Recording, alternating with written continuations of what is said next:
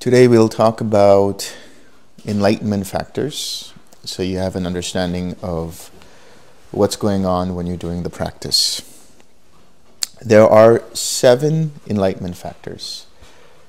There is, or factors of awakening, also known as awakening factors. So there's mindfulness, there's investigation of states, there's energy, there's joy, there's tranquility, there's collectedness, and there is equanimity. Mindfulness. When we talk about mindfulness, it is essentially remembering to observe how mind's attention moves from one object to the other. That is the definition that our teacher Bhante Vimramsi has provided. Remembering to observe how mind's attention moves from one object to the other.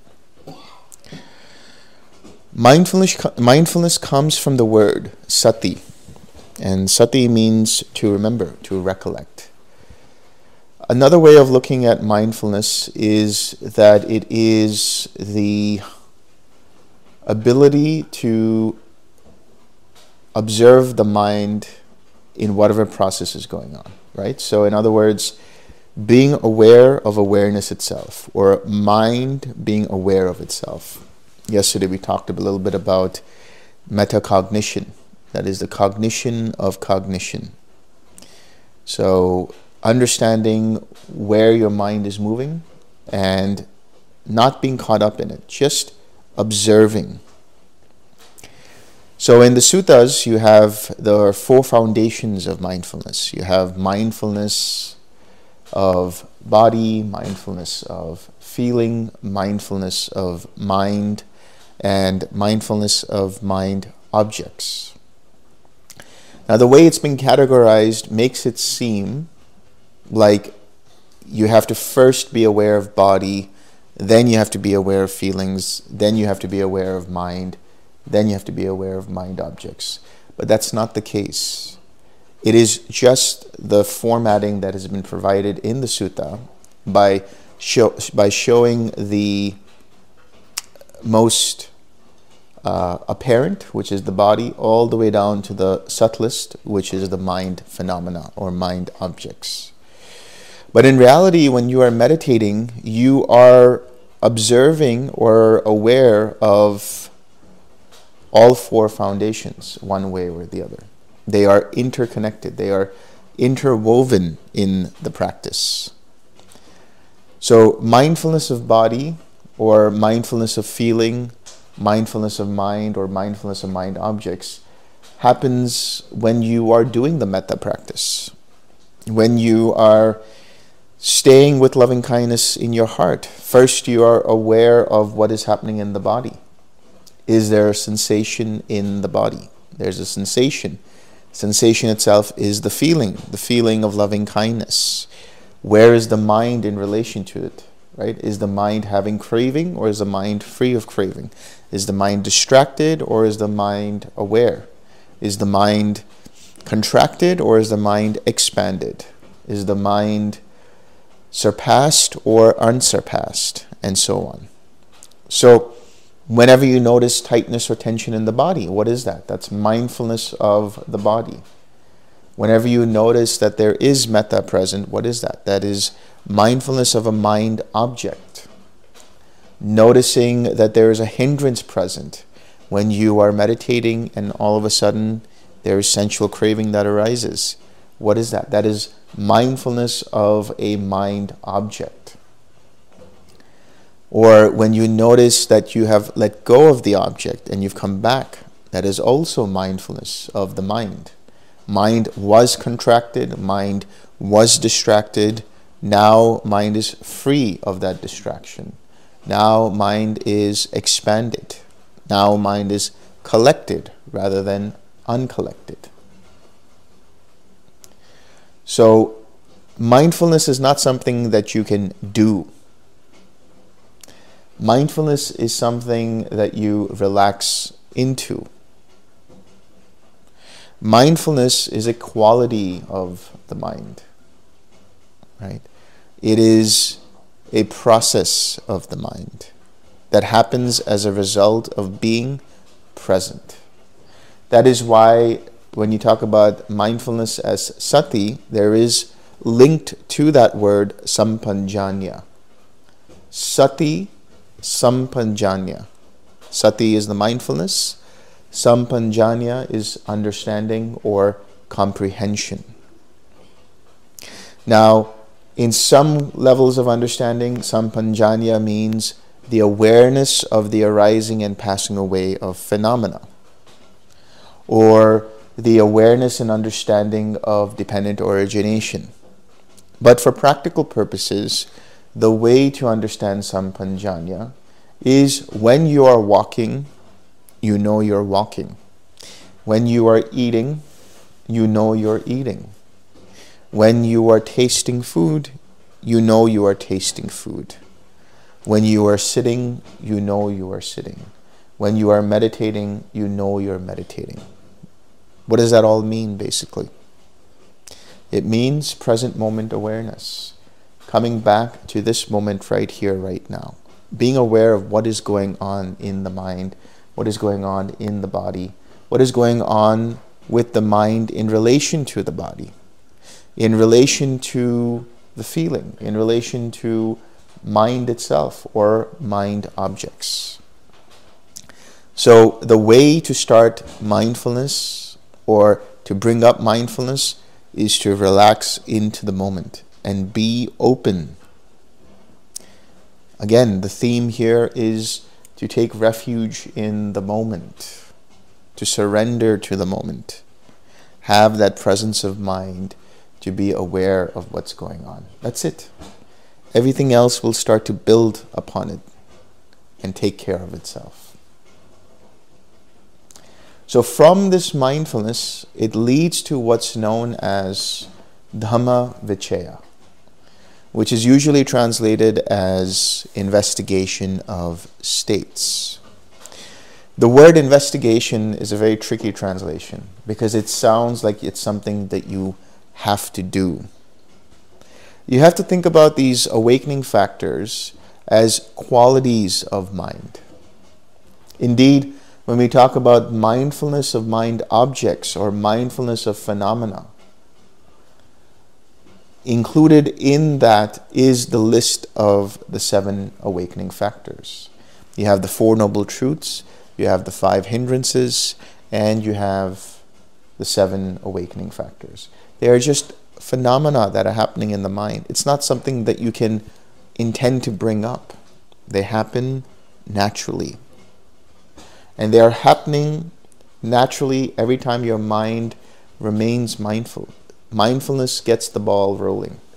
And what gets the ball rolling for mindfulness? Present moment awareness. Being here now. Sampanjanya. So what is investigation of states? Investigation of states is understood as an antidote for doubt or confusion. Remember yesterday we talked about doubt as being the inability to recognize what is wholesome and what is unwholesome. In other words, being confused about what state of mind the mind is in currently.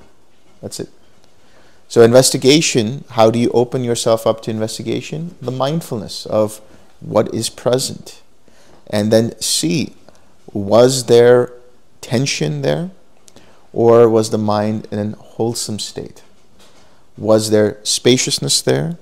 Or was the mind contracted?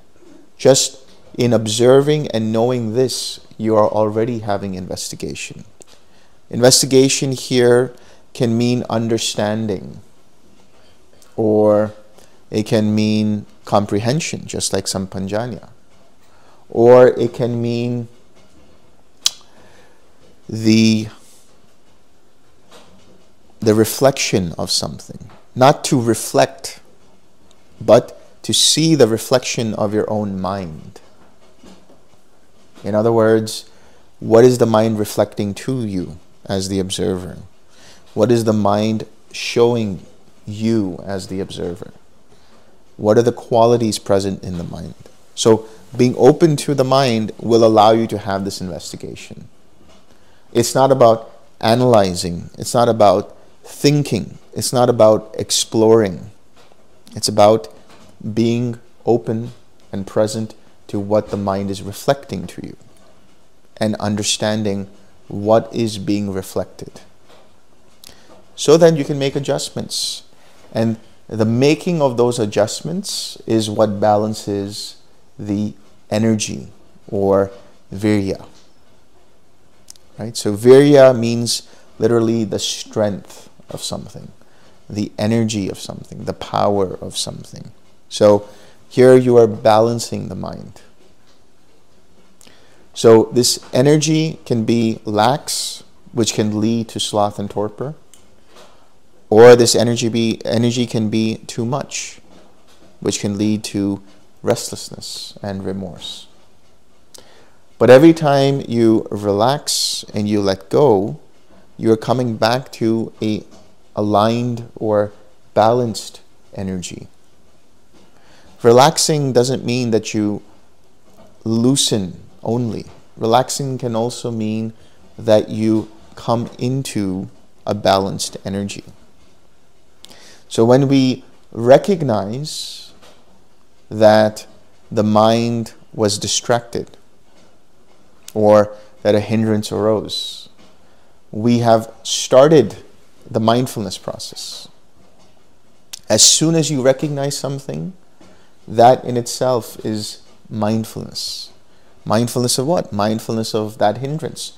Mindfulness of mind phenomena. Mindfulness of mind, and so on. And knowing that you are distracted, knowing that you have a hindrance in mind, that is the investigation of states. That is the Dhamma Vichaya. So once you recognize, you've already taken care of mindfulness and investigation of states. Once you relax, what that means is when you relax, you just let go of the distraction, right? And you do a full sweep of relaxing throughout the system. And that balances the energy.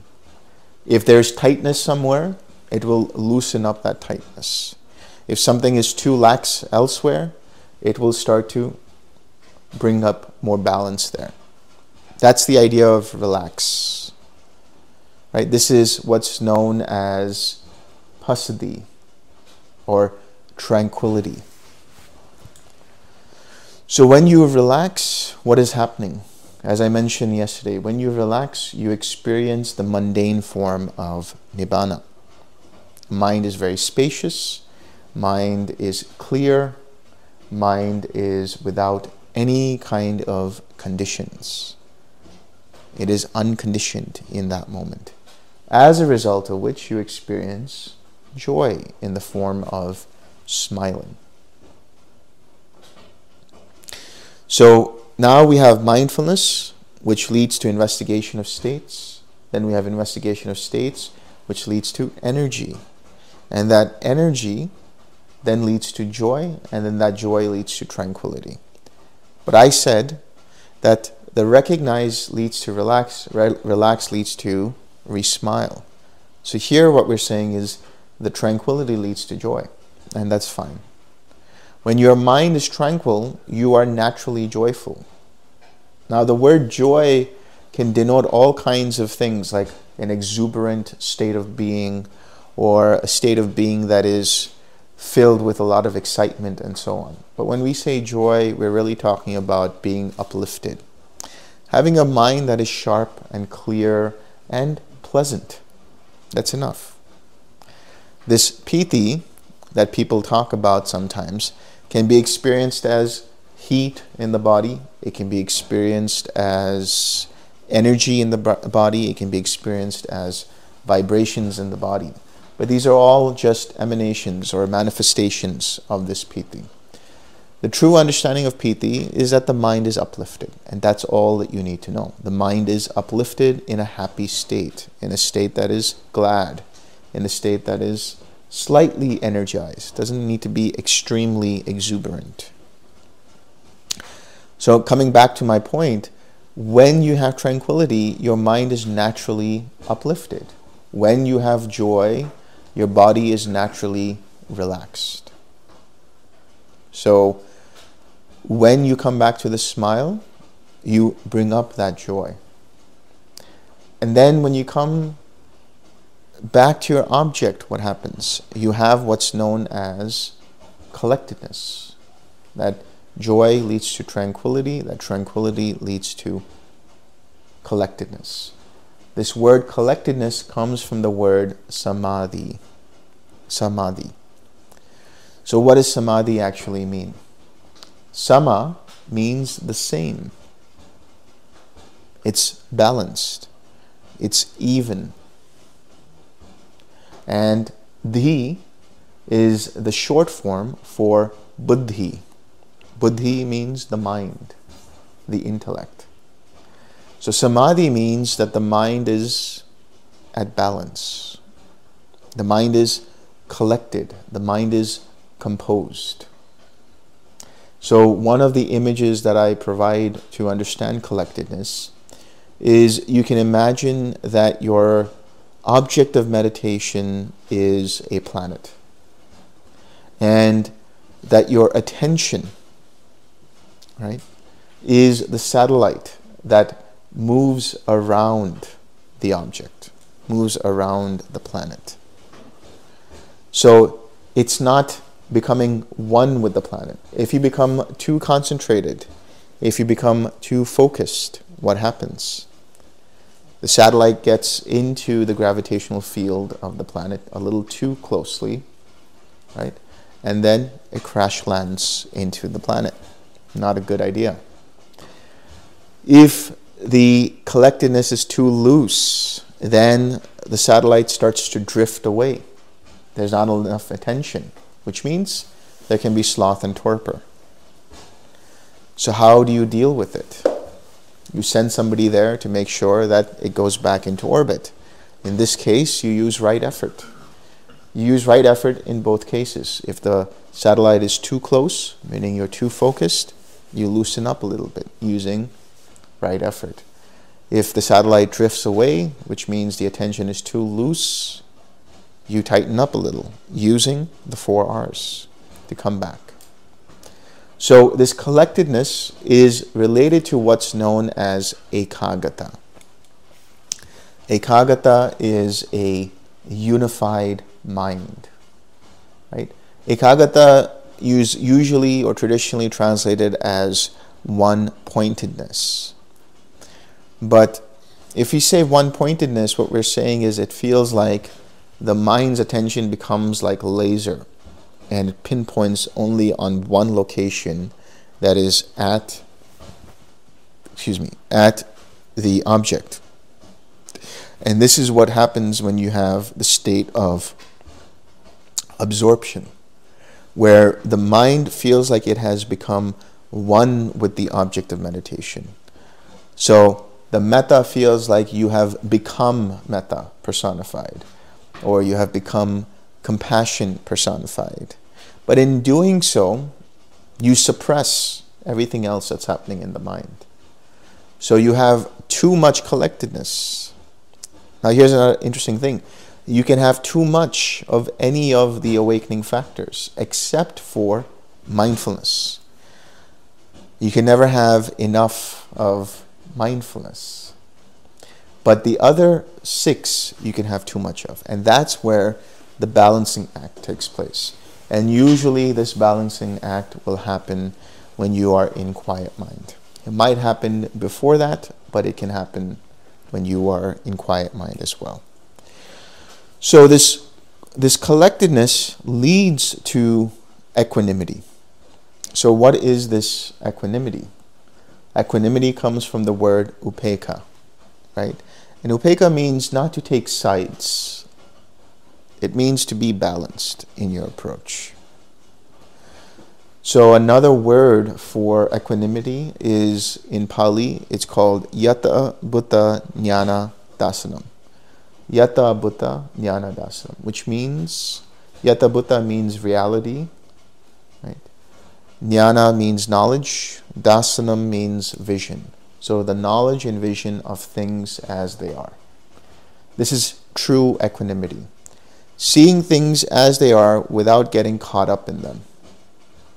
If it's very pleasant, the mind says, okay, it's pleasant, but it doesn't get caught up in it. It doesn't say, I want more of it.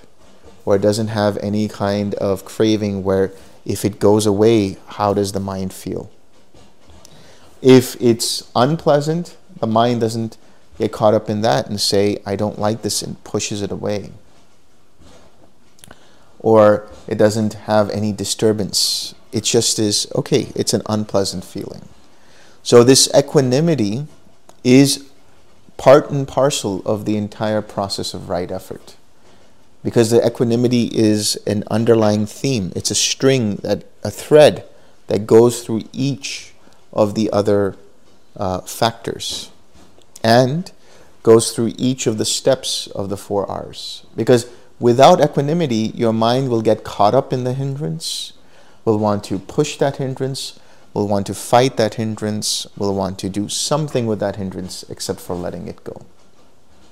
But if there is equanimity and the ability to say, oh, here is a hindrance present, it's just a hindrance, that is recognizing. And then you're able to let go and relax.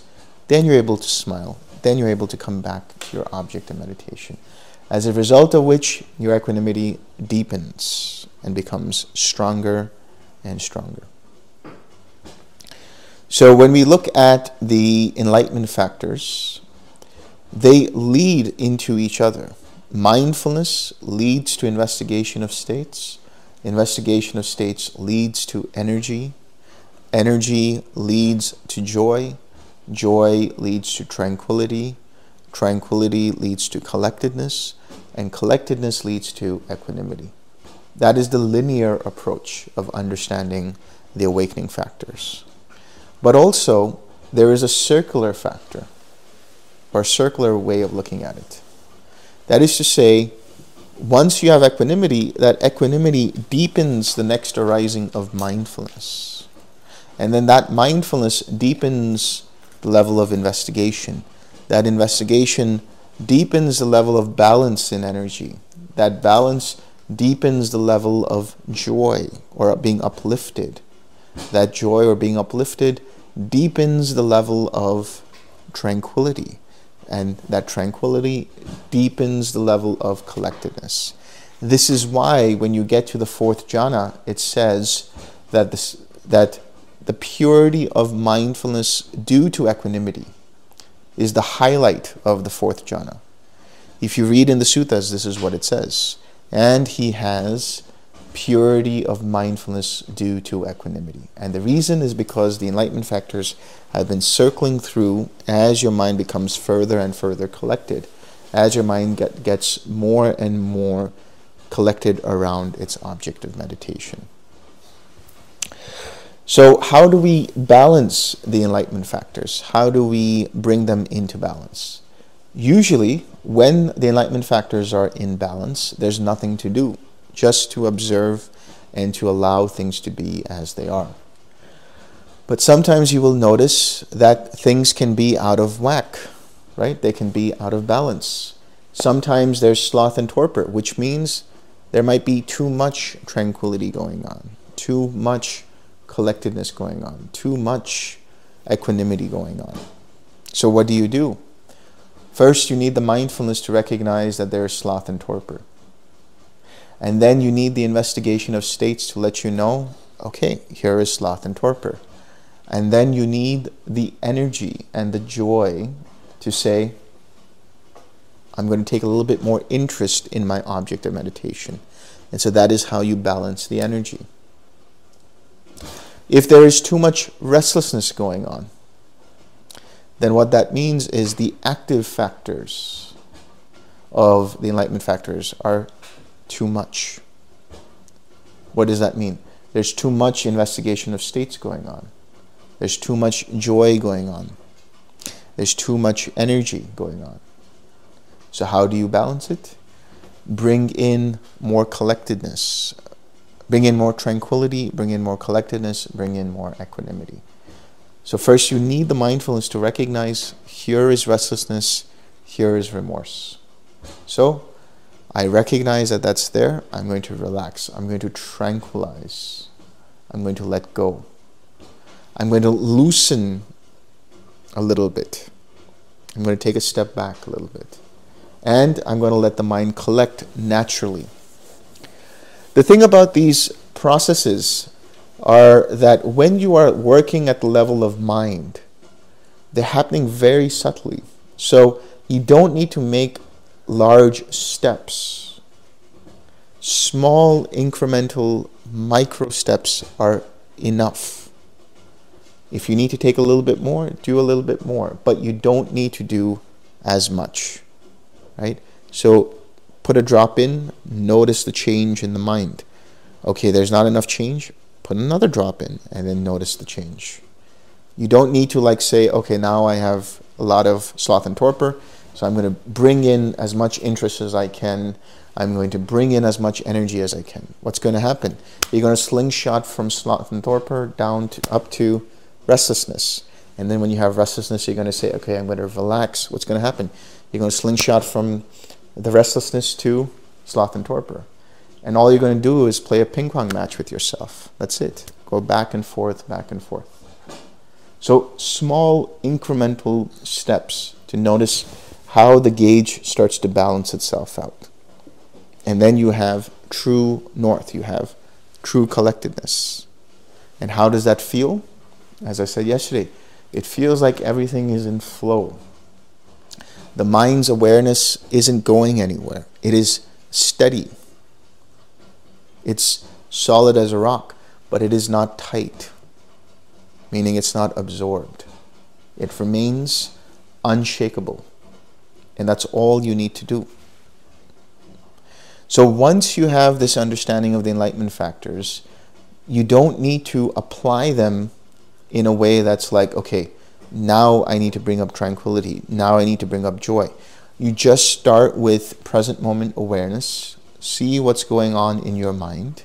Notice any tightness and tension. Because when you do that body scan, right, before you sit down, when you do that body scan, you're noticing if there's any tightness and tension. And therefore you're already bringing in mindfulness.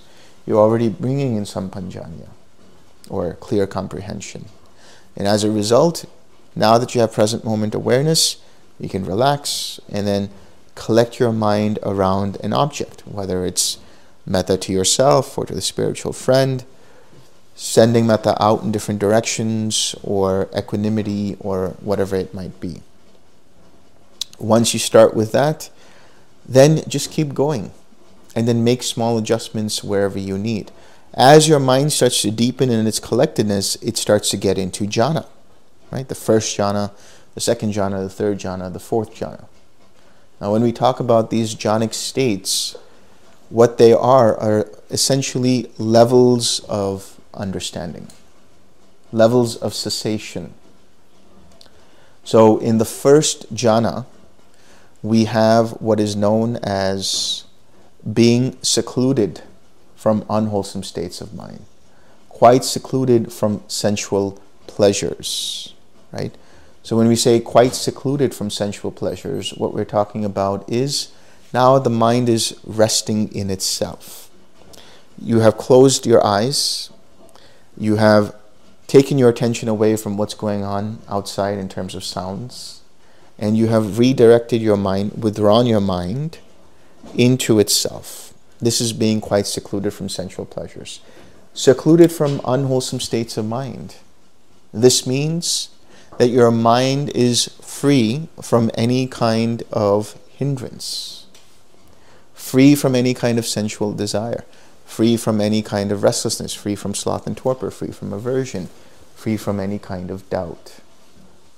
Now that it is withdrawn and secluded from those hindrances, there is the thinking and examining thought, the vitakka and the vichara.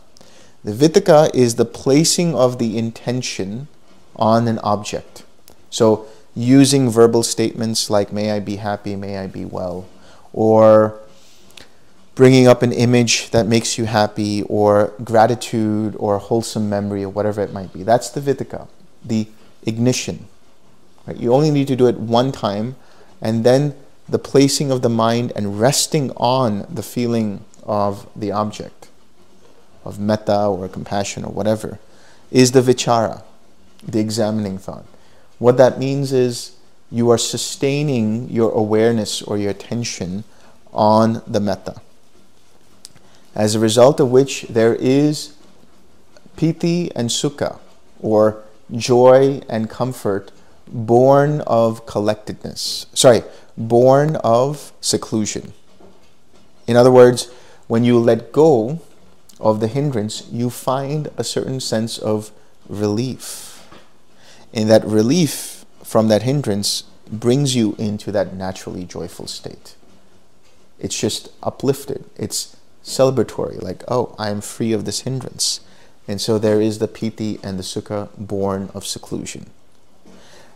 Once you get into the second jhana, you let go of any of the images. You let go of any of the verbalizing. You let go of any of the memories.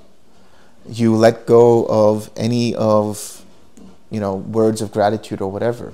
And now your mind is in a self-confident state. It's aware that, okay, things are flowing. There is clarity here.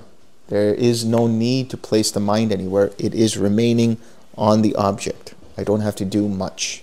It's almost like your mind is on autopilot.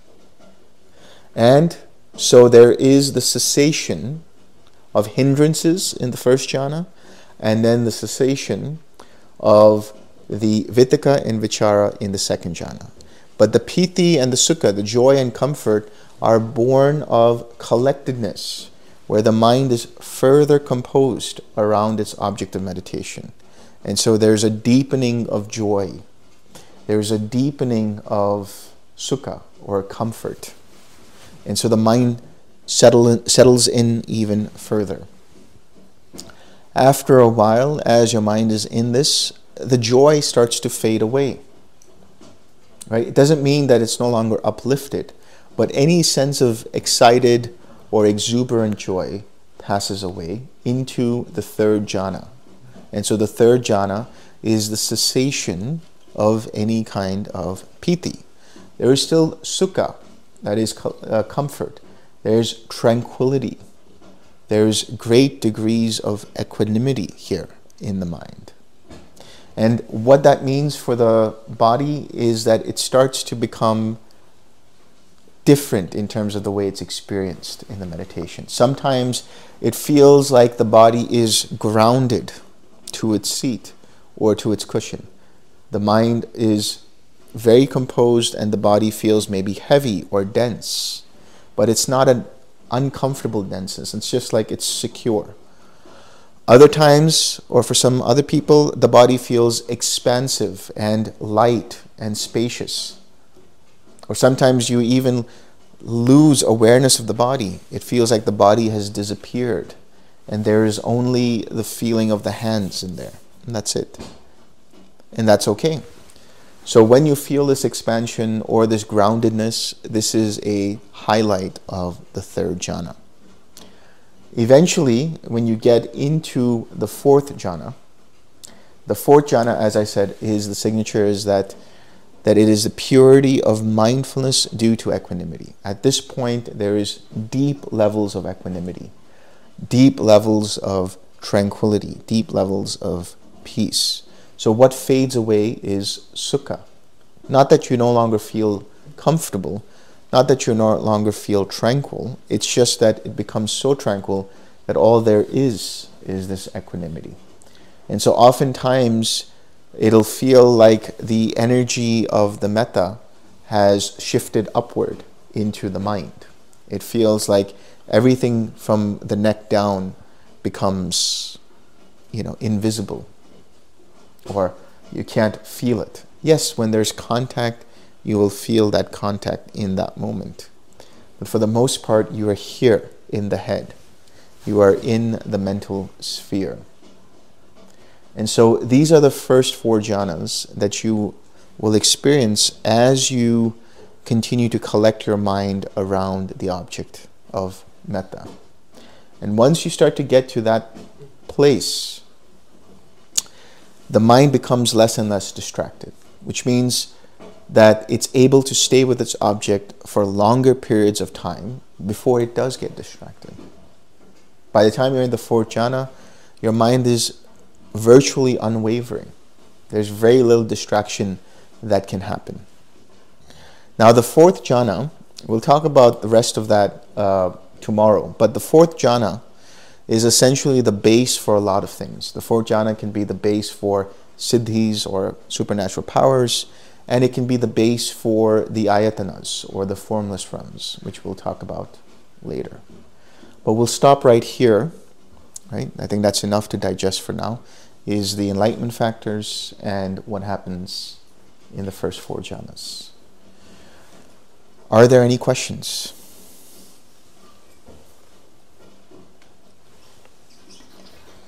Do you always experience jhanas every time you do a sit? Sorry?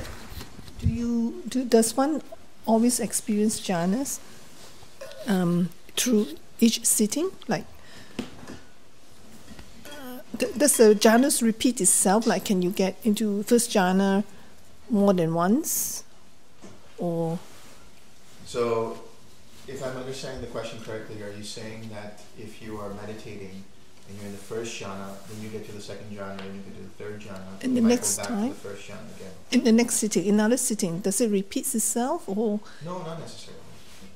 It can, but not necessarily. It just depends on what degree of collectedness your mind is in. so if one has experienced a jhana once, but then after a long time, and you don't experience it again, what does that mean? Does that mean It means anything? you're out of practice. Okay. Consistency is the key. Consistent practice. Thank you. Thank you, Acharya. I've got a few questions. I'll start with one first. So just double checking my understanding that the 7 enlightenment factors, they are having them balanced. It's the condition for one to experience nibbana. But it doesn't mean that having them all balanced means they can already experience it, but they like the basic necessity. So, this idea of balancing the enlightenment factors is for the purposes of getting into jhana, not nibbana. Okay, so the process of the enlightenment factors being present in the mind cultivates the mind for jhana practice. So another way of looking at it is that the jhanic mind is essentially defined by the absence of hindrances and the presence of enlightenment factors. But if you say that if we were to balance the enlightenment factors and nibbana arises, then all you have to do is focus on balancing the enlightenment factors and forgetting about jhanas. You can't do it that way. Then that means that nibbana is a conditioned state. But as we understand, nibbana is unconditioned. Nibbana arises as a result of letting go. But as you let go one layer, another layer pops up. And that's why it seems like no matter how deep you go, it feels like one meditation was very deep, and then the very next meditation, there's all kinds of hindrances coming up. That's because you're unveiling deeper levels of conditions to keep letting go of.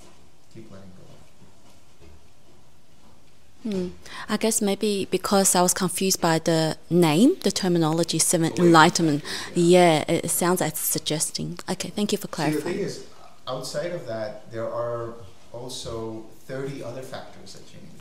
So there's the 37 requisites for awakening. So the enlightenment factor is only part of it. There are 30 other things that happen. Now I'm not going to talk about all of those because I don't want to further confuse you guys. But they're all happening in tandem whenever you're practicing. That's all you need. You mentioned there can be too much equanimity. Can you please elaborate on that? Yeah, because if you're too equanimous, the near enemy of equanimity is indifference, right? Which means you're so equanimous that if somebody is in pain, you're like, oh, your foot is hurting. Okay. Right? Instead of helping them. So equanimity can be a deterrent to compassion. And so equanimity is enough for you to be aware of what's going on and not being affected personally by something. But if you have too much equanimity, then you're not really tending to the moment in terms of what is required. Maybe you need to be more proactive. Maybe you need to be a little bit more, understanding of what's going on in terms of situation. Maybe it requires you to go and help that person with the foot and put a bandage around them or whatever. So that's how you can have too much equanimity. Thank you. Here.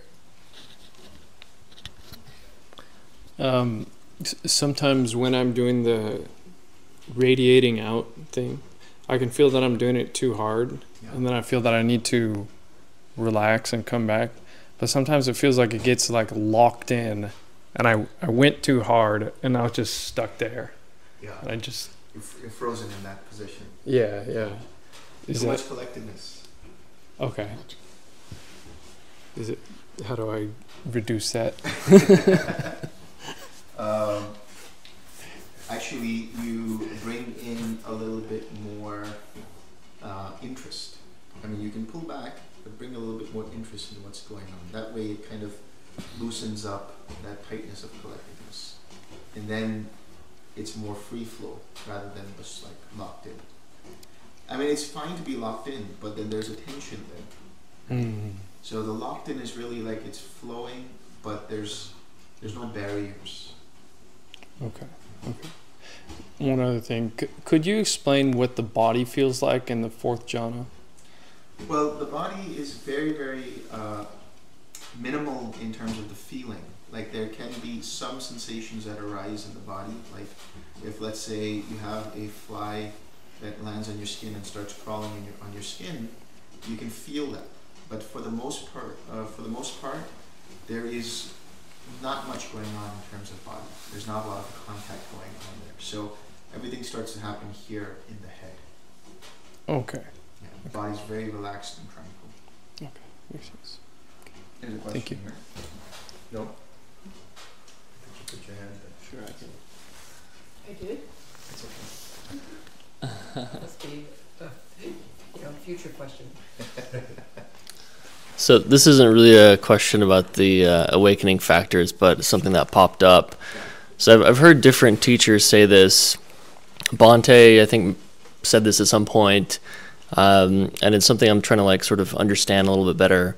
So it's this idea that you are the owner of your karma. And the sort of problem I have with that is when I hear it said in terms of like, these children have cancer, this is their karma, which might have some truth to it, but at the same time, it doesn't seem like a very compassionate thing to say. And also, like, karma isn't just my karma. There's, like, interdependence between all things.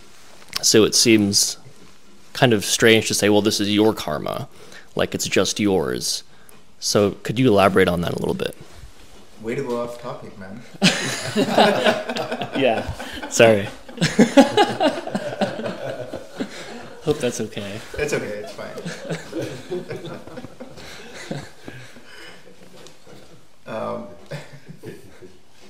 So yeah, actually when you read the morning precepts, that's one of the things I think you read, which is I am the heir to my karma, and karma is my relative, and so on.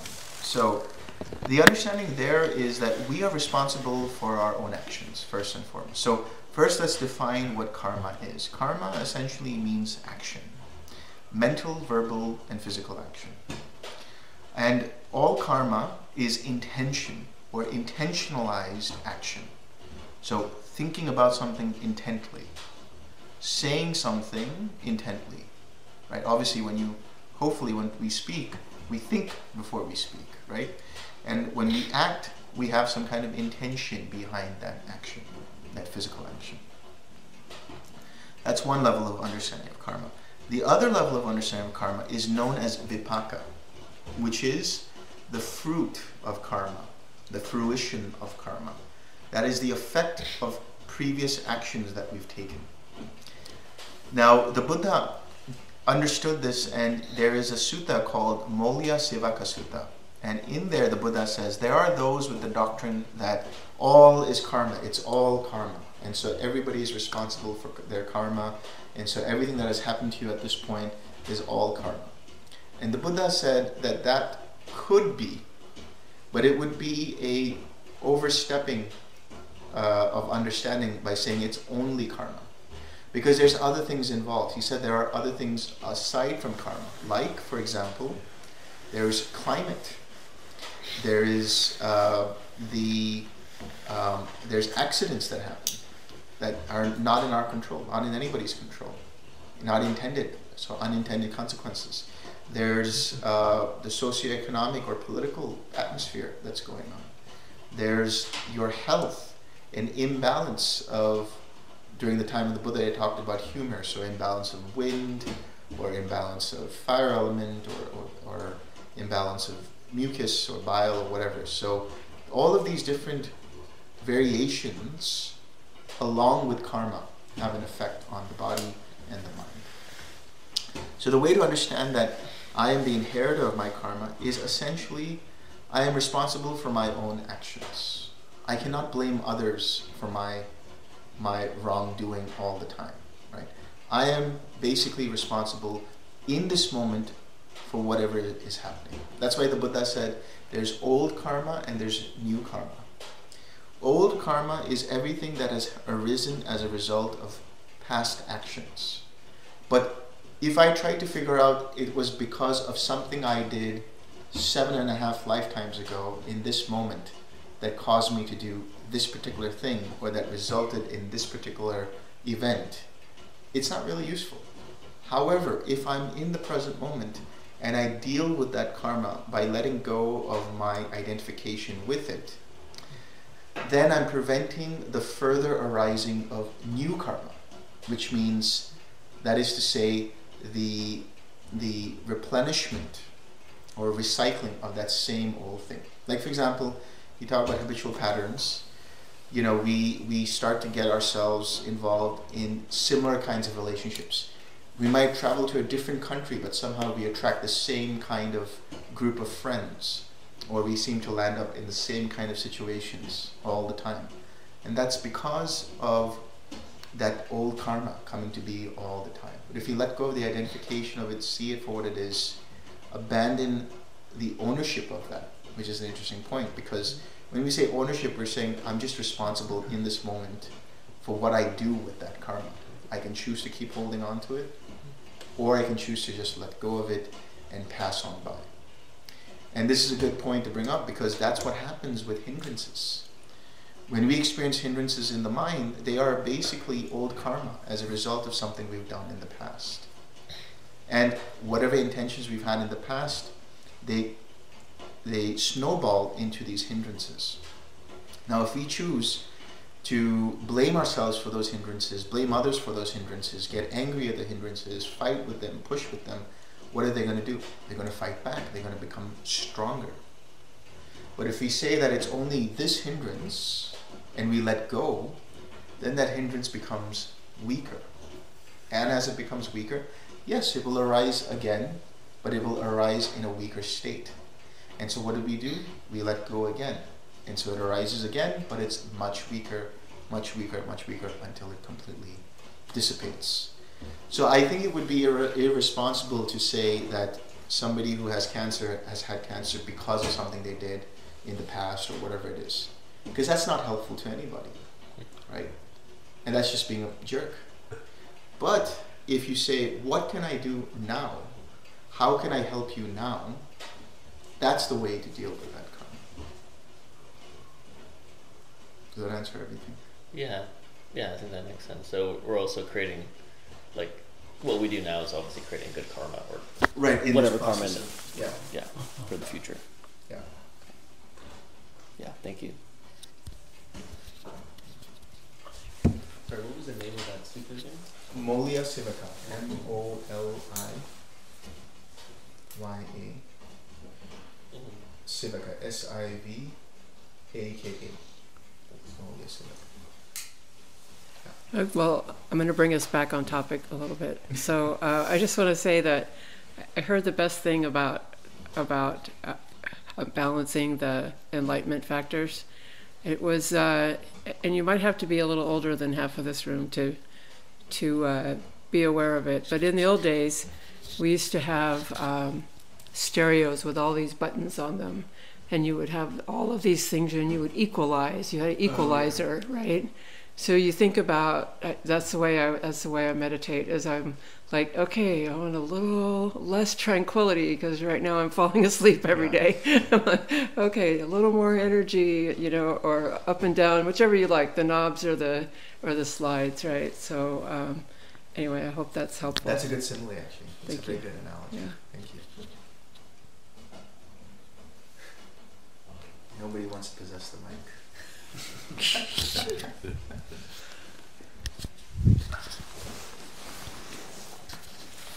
I still don't understand energy. Yeah. Is that intention or interest on the object of meditation? No. Joy is actually the interest. Taking interest in something is the joy.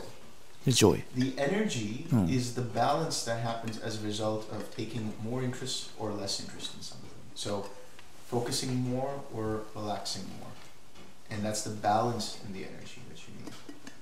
So right effort, the process of using the 6 R's or the 4 R's itself is the energy. Is the process. So instead of saying energy, we can call it effort. That's why I said virya means strength or power, energy, or you can say effort as well. Making the right effort.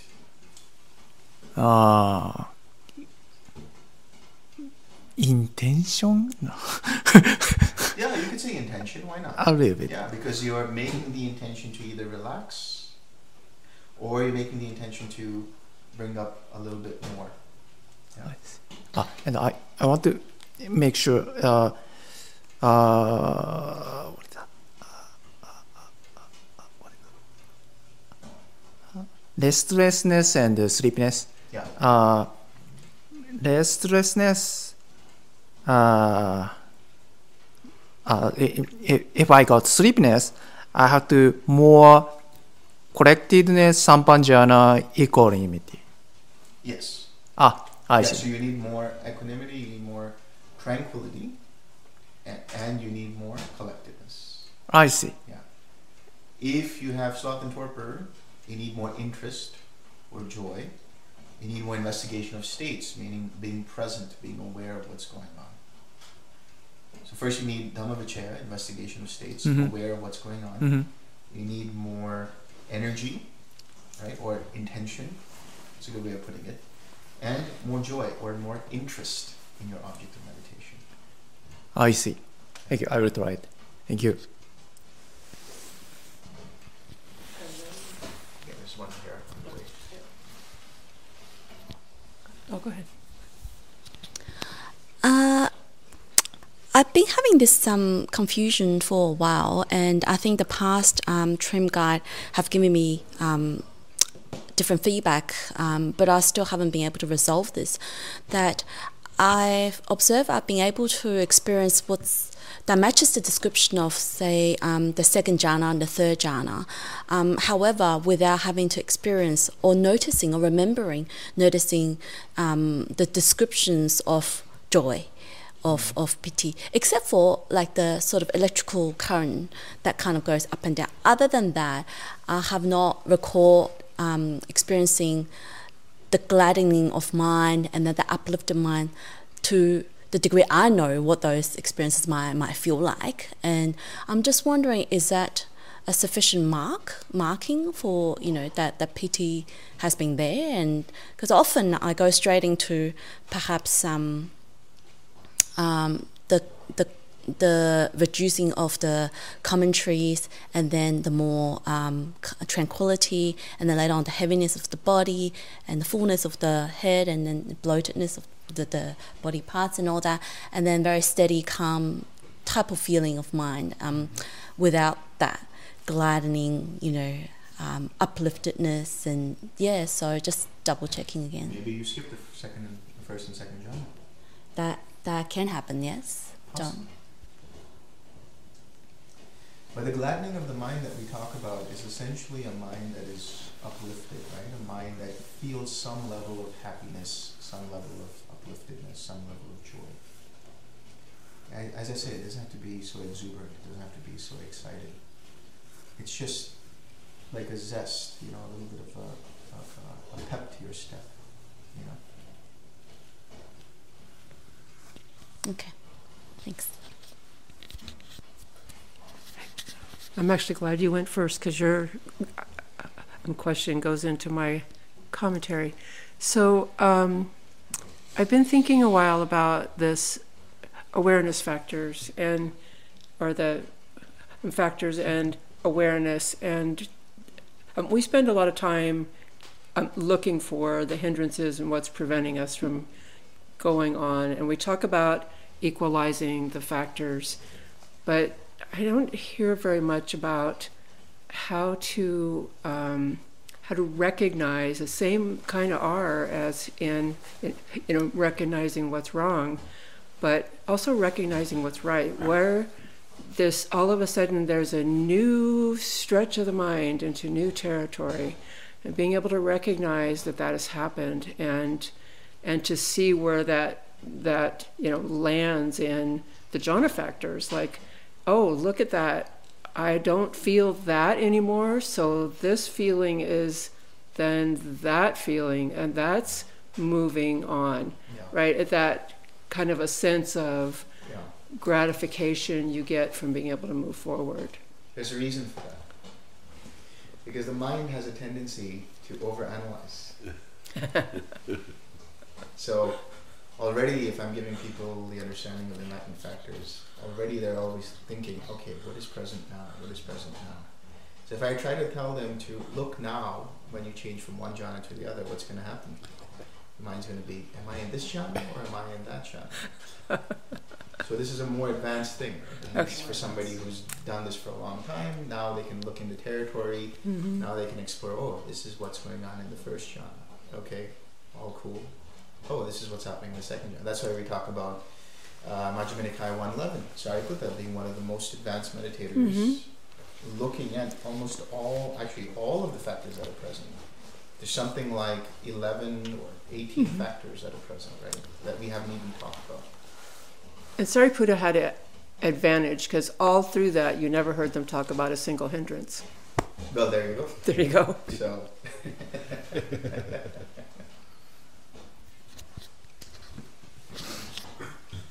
So this is a bit of a follow-up on my last question. So usually when I start meditating, after a short period, I just start to feel like the Easter Island stone. I'm just like kind of like rooted in the chair, and I'm just like this heavy thing. And I think it's equanimity, like we were talking about.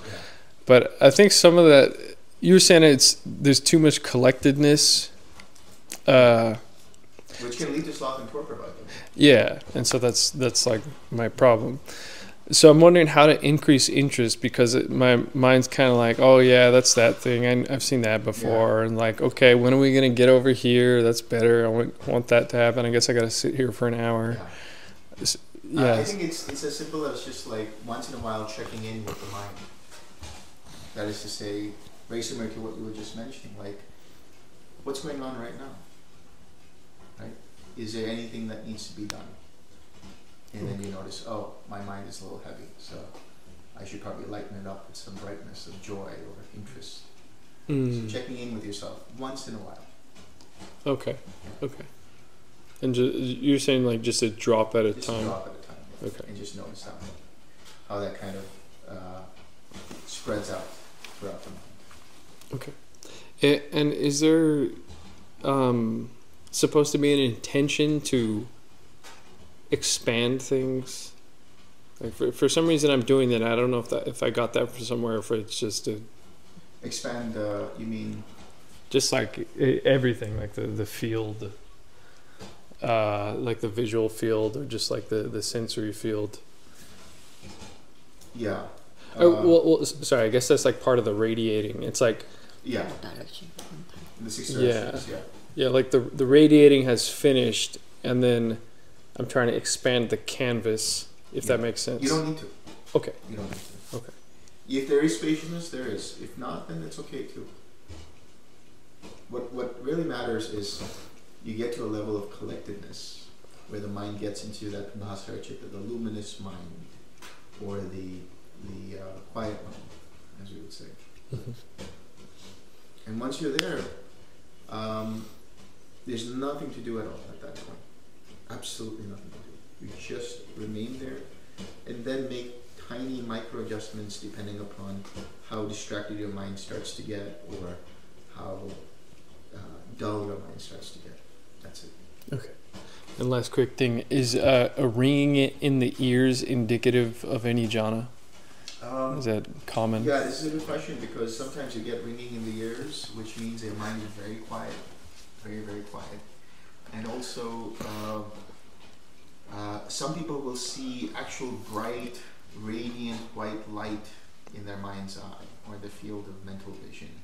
And that's also a sign that the mind is very collected. So. Okay. And ringing the ears, by the way, happens in many traditions. And really what that is like the nervous system is starting to like just, or the mind is starting to like just become quieter. And you can hear internal sounds that are happening. You know, like you can hear, for example, when you're very quiet, you can hear your heart rate. Or you can hear the blood flowing through your veins, and so on. So this is what's going on. Okay. Thank you. A follow-up question regarding the just tiny droplet. Do you have any tips to how to do like tiny droplet instead of a whole teaspoon of whatever dose we need to add, or it will just have to come with trial and error? Trial and error. Trial and error. Okay.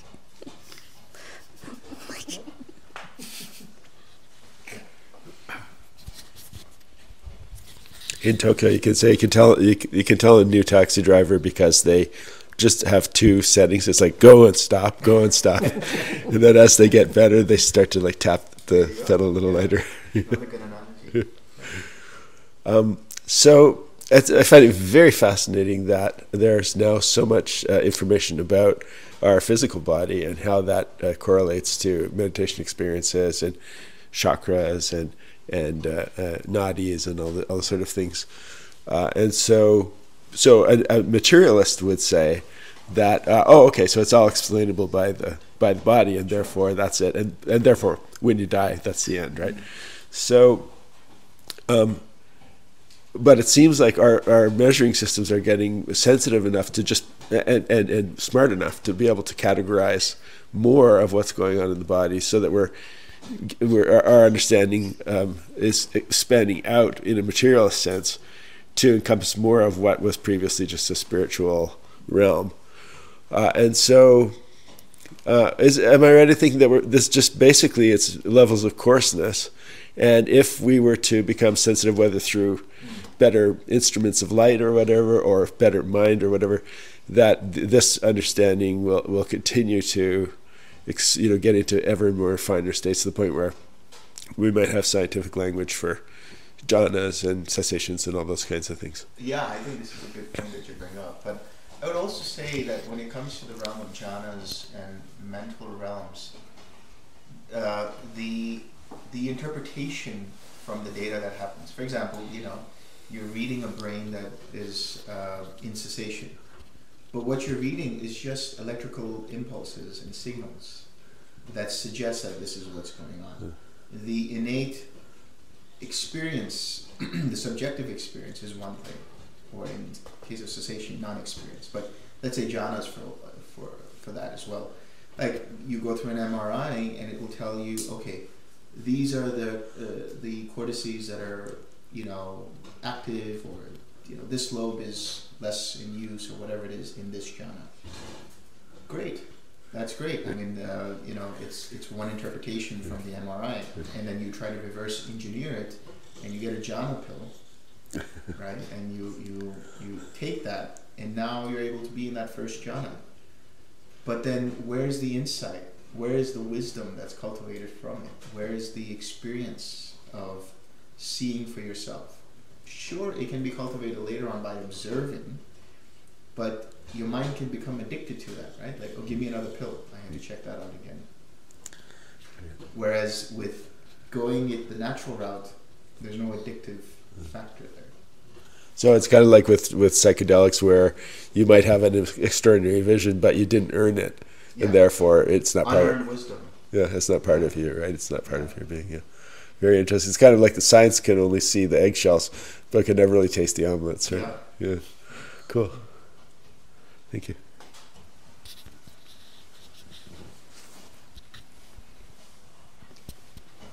Is that it? Looks like it. Is there other questions?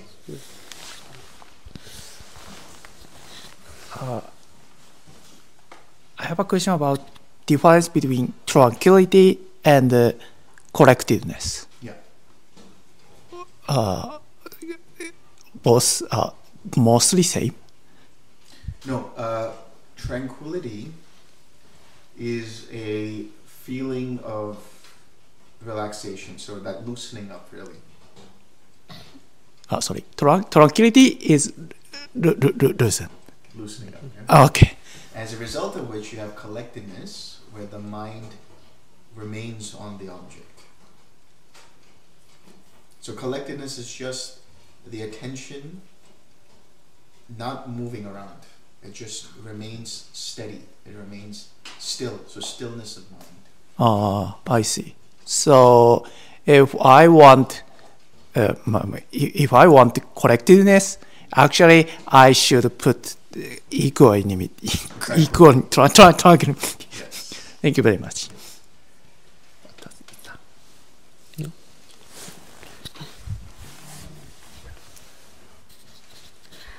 This one is a bit off topic, but it's related to the comment that you made about unearned wisdom.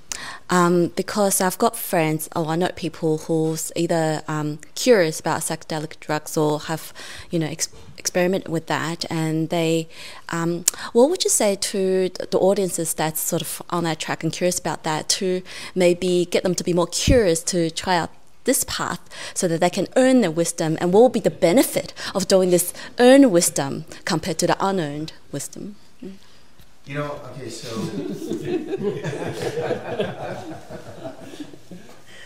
I have a theory about how meditation started. I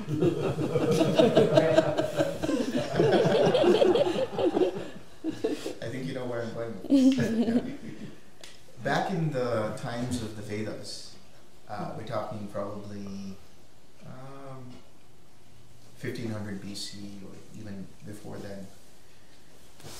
In the Vedas, there are hymns given to this being or substance known as Soma. S-O-M, Somas. And Soma was something that the rishis or the sages would drink.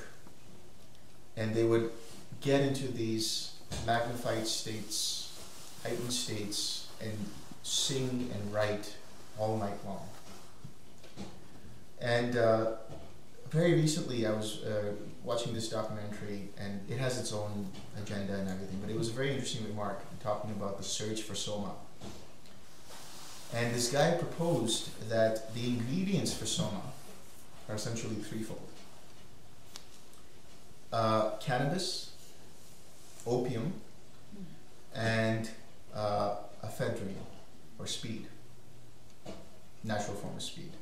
So you can imagine, if you're taking those three things, you're in a heightened state of awareness. So my theory is, at some point, they ran out of these things. And they were trying to recreate these experiences. And they said, there must be a way that we can get into these experiences. And over the centuries, I believe that's how meditation evolved. So, to those people who are taking psychedelics, you don't need to do it, because you can have those psychedelic experiences through meditation. I mean, it's their choice. If they want to do it, that's great. But most people I've known in their spiritual journey have taken psychedelics, but one way or the other end up on the path of meditation or some kind of spirituality outside of psychedelics. So it's a natural course, I would say.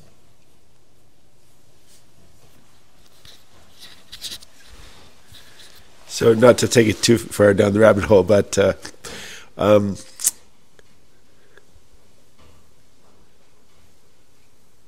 right. Regarding I mean, I've seen people doing psychedelics, including myself, and getting into these so-called dark night states, right? So you can have a bad trip, and so recently I've sort of had this working theory that because it pulls the ground out from under your sensing, and therefore you don't have the sanity of your body, of the mindfulness of body to kind of ground you. That can happen, and then also sila also. Yes. That when people are trying to do slam shift the jhanas and the insight stages and stuff without the wholesomeness and that sort of grounding of goodness, that a lot of the dark night stages or that kind of stuff, it could be attributed to that to lack of sila or lack of preparation for the mind. Yeah, I think this is a good point that you bring up, because in the practice we talk about sila, samadhi, panya, right? So that is, first get your foundation straight. That's what sila literally means, is the bedrock, is the foundation. So from that sila of keeping the precepts, your mind is right for getting into the practice of samadhi, as a result of which you get this wisdom that's earned as a result of the effort. The other thing is, you will notice that even in this practice with Twim, there are times where people are very close to making a breakthrough, but sometimes it feels like there's some fear. So I wouldn't call it a dark night of the soul outright, because we know there are more, for lack of a better word, violent sort of mental regurgitations that happen in the dark night of the soul. Here it's just this impending sense of doom or fear. And for those things, I would say that there are things that you can do with the energetics of the body. So there's a guy named Todd Murphy, who came up with a very interesting way of looking at the science of enlightenment, the brain science of enlightenment. And what he talked about, or what he proposes, is that when you look at a mind that gets into the state of awakening, there are two things that are involved, the hippocampus and the amygdala. But there's the right hippocampus and the left hippocampus. There's the right amygdala and the left amygdala.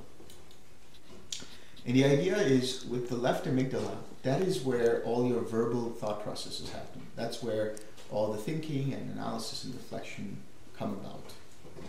With the right hippocampus, that's where it's a silent mind that's more expansive, spacious. With the right amygdala, that's where the fear response happens. That's where the experience of the impending doom happens. But with the left amygdala, that's where feelings of joy and bliss arise. So for the enlightened mind, what happens is the amygdala that has to do with joy is more active. The hippocampus that has to do with expansion is more active. The other two are silent. So when you're going through this process of meditation, this is what you're doing. Sometimes the amygdala, which has to do with fear, might be a little active. So if that's happening, there is a way that you can deal with it. And that's related to the energetics of the system, of the body. And so that's where I would introduce a practice, but I will give that to you on an individual basis. So in the interviews, if you're interested, you can ask me about that. But it's very simple, and it starts to soften that fear. It starts to bring down the energy of that right amygdala. Thank you. Well, that brings up a lot of things. So over the summer, I meditated like crazy for like 2 months, right? Like a lot. And I was at high elevation, and I was in Colorado for part of it. So I was at high elevation in Colorado, and there are hot springs.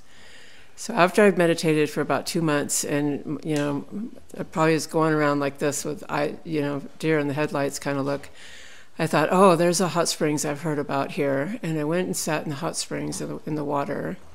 and it was a mineral hot springs, totally fresh every day, no chemicals, artificial chemicals introduced.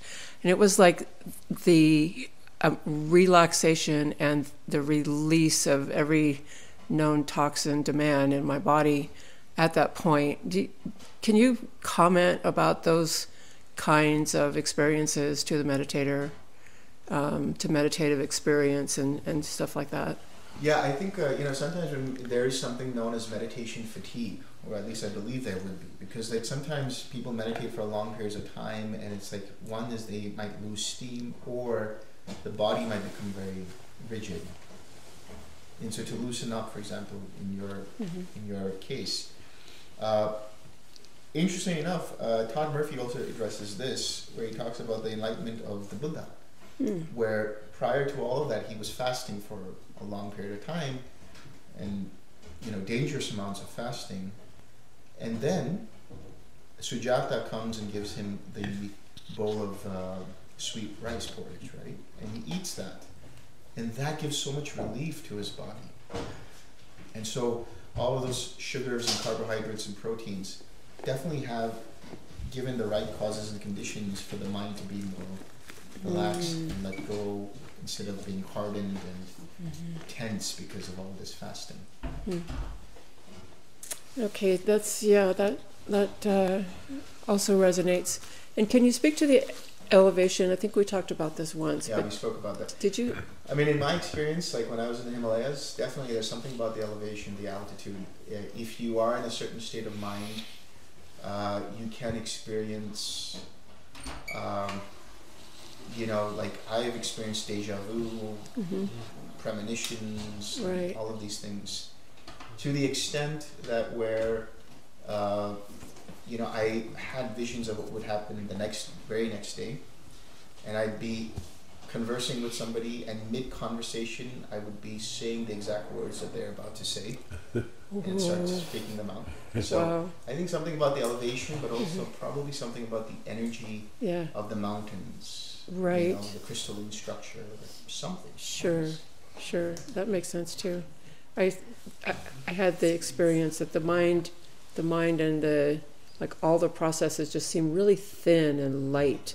Yes. Dainty, super dainty. Yeah, really, there's like this thin veil, and everything. Well, maybe that's what it is.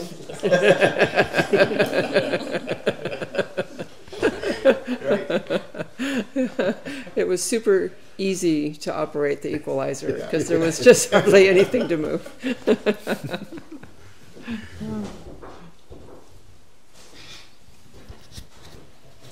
Just still coming back to that discussion around the ones interested to, or try or continue to keep going with the psychedelics rather than doing the meditation. I'm just sort of like thinking of playing devil's advocate here. That some of the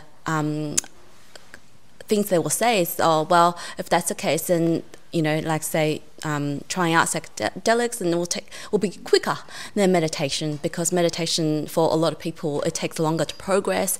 And you mentioned, as John reminded as well, the sila is important part of this path, and dana and all that. So they can say, well, if I have sila, if I try to be wholesome, have virtual, and have that, then can I just go to take the quicker path? And so what would be your comment around that, again, to add to the perspective of the more beneficial pathway of doing meditation? I know it's up to the individual's karma, and we respect individual's choices of what they would want to do, but just in terms of benefits of taking the Buddha's path. Well, that's the thing. I'm not in the position to convince anyone of anything.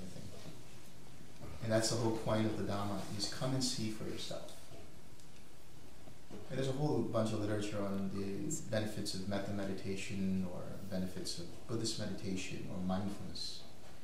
So if somebody comes across that, then they can do it. But I would say that sometimes people just have to see for themselves. That's really it. They really just have to see, I'm being burnt out by constantly tripping on shrooms or acid or whatever it is. There must be another way out of this, right? And we could try to give them all kinds of information about that. And that's where the idea of suffering comes about. Suffering takes you to two places. Further confusion, so more and more trips, or a search for, is there a better way out? And that can only happen on that person's decision. You can give them a whole thesis. You can give them, God himself can come down and say, this is it. But still a person would be like, no, I want to try some more shrooms. I want to take a heroic dose of shrooms, and I want to see God again in my psychedelic trip. Right? Yeah. I guess usually people like to feel like they own their decision and Yes, they exactly. want to choose. Yeah, you cannot take away that ownership. Right? Thank you. That's very helpful. Thank you. Yes. Sorry, just have to add that, I mean, in my case, after, decades of trying this and that, there's that old movie, When Harry Met Sally, and she's at the table going, yes, yes. Yeah. And then the other woman says, I'll have what she's having. All you have to do is look at the results, look at the teacher, look at the students, see if that resonates with how you would like to feel, how you would like to be. And if, whatever you see, if that's what you resonate with, then that's probably what you want, I guess, right? That's it. Yeah. That's really it. Yeah. And ultimately, the thing about meditation also is we shouldn't say that meditation is the end-all, be-all. That's the other thing, right? Meditation has its place. Remember, meditation is in samadhi, which results in insight and wisdom. That's where we want to get to. And if somebody over-meditates, it can lead to the same kind of psychotic states that psychedelics can lead you to. If you're not doing the meditation in the right way, it can lead you into those dark night of the soul and even worse than that. And so the idea is, even when you're meditating, know what you're getting yourself into before you actually commit to something. So, small sort of steps into whatever world that you want to get into, and then see how it's working for you, or if it's not working for you, and then make adjustments accordingly.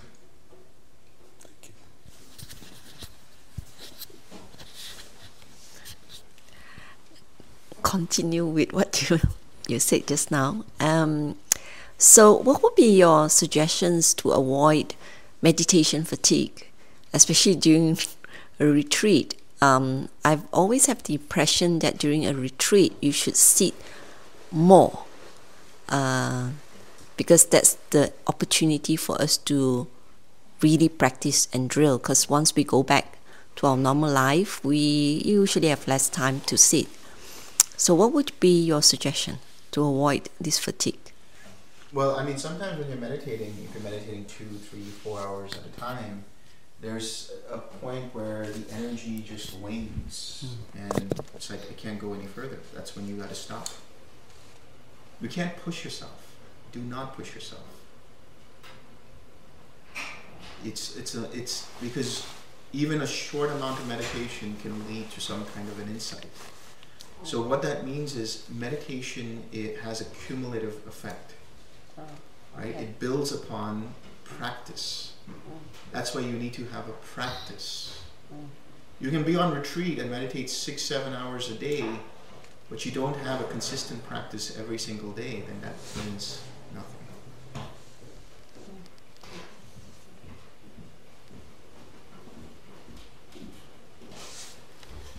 All right, let's share some merit.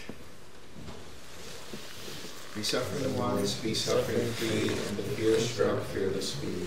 May the grieving shed all grief, and may all beings find relief. May all beings share this merit that we have thus acquired for the acquisition of all kinds of happiness. May beings inhabiting space and earth, devas and nagas of mighty power, share this merit of ours. May they long protect the Buddha's dispensation. Sadhu, sadhu, sadhu.